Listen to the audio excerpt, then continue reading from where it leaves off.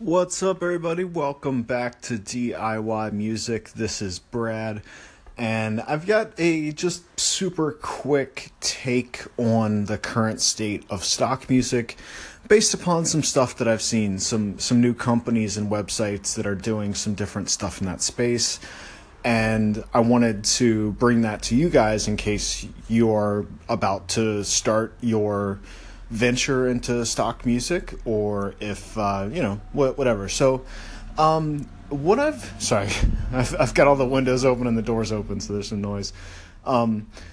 So what I've noticed is that a while back there was I think just a couple companies that were essentially letting you create royalty-free music on their site on a subscription model.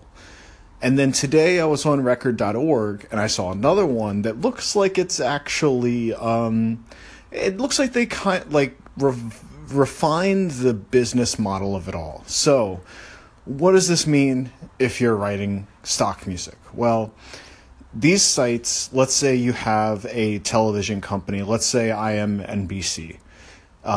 Rather than, pay somebody else and license stock music or license somebody's actual songs, what these companies can now do is basically go on this website, and it's, they're all kind of run-of-the-mill cheesy loops. I would assume that none of the stuff on these sites that you kind of make is all that special. But then again, if you just need like bumpers for a TV show between commercials, or like a country or rock thing, like da-da-da-da, welcome back to the show, like that kind of thing, they could knock that out on these sites and then not have to purchase stock music that was created by actual musicians. So there's the rub right there. So not only is there a lot of competition in the space and the prices are going down, but then you've got these other companies coming in where people can do it themselves. Now, whether or not companies actually do that, I don't know. That remains to be seen, because I would think that they would probably need someone in-house with some musical skills that could parse it together. It's not something I would assume that, like, Joe from accounting could be like, hey, jump on this website and make me a song real quick.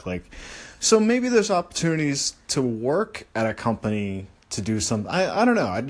Nonetheless, I think no matter how you interpret it, it's an interesting development. And there's probably developments in other areas of music and business that I'm unaware of. But this one specifically, since I was involved in stock music a while back, caught my eye. And it's, I got out of the stock music biz.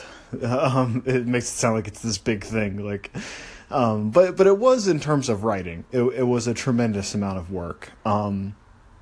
Just wanted to give you guys a heads up about that. And my 2 cents, I don't know, grain of salt. I had experience and placements with it.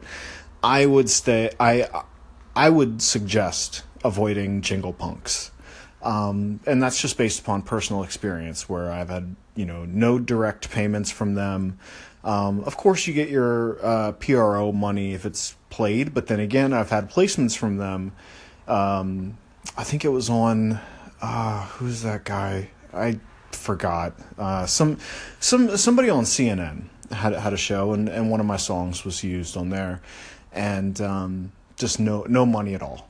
Like, I even emailed ASCAP, and they were like, oh, we just didn't look at CNN that quarter. So, that stuff happens. You kind of have to roll with the punches, but it is also kind of cool, even though you're not getting paid or might not get paid. It's pretty cool to be like, hey, my song's on CNN. And then I think I got a couple other, I think I was placed on like Comedy Central a couple times, so there's some cool stuff. But the other side of that stock music thing is that they're not really going to say who the artist is. They don't have to. So you're probably, financially is I think your only benefit for the most part. And just the general coolness of just like, hey, there's my song, like that kind of stuff.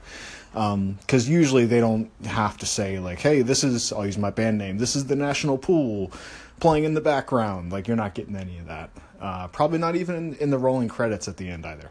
Sorry.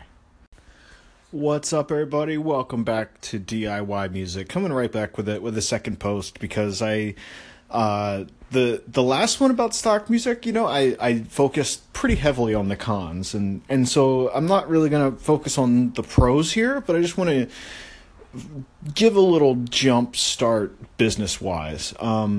So on the stock music tip, what you're probably going to want to do first, if you're not already, and this kind of goes for everybody, even if you're not on stock music or interested in it, register your stuff with a performing rights organization. And this will, I think I've said it on the show a couple times, and it is, I'm saying it again here. So within America, it's ASCAP, BMI, and CSAC. I know Japan is JASRAC. I think England is just called PRO.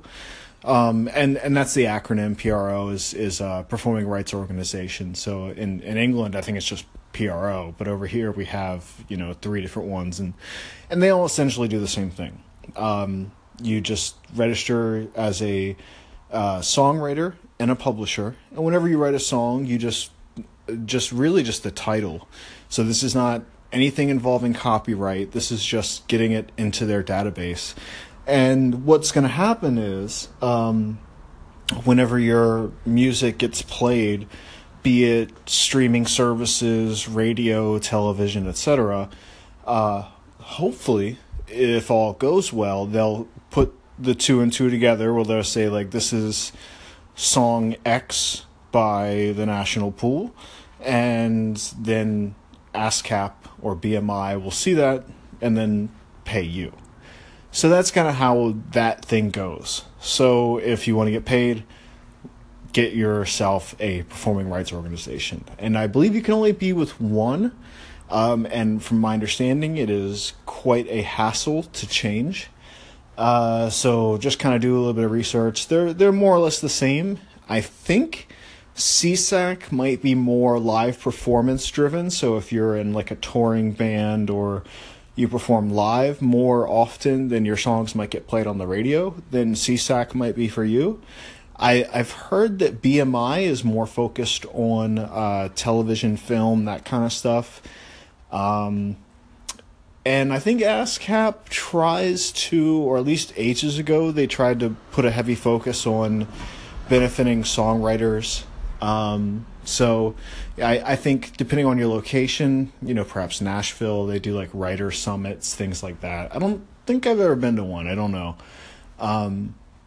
But that's how that goes. And it's not too much of a hassle. It's been some time since I've registered new songs with ASCAP, but if I have a song that I'm going to push seriously, then it's like something that I feel is like a single that's worthy of trying to get some radio airplay, then yeah, like that's the first place I'm going is to register it. So yeah, I'll talk to y'all soon, and thank you so much for listening.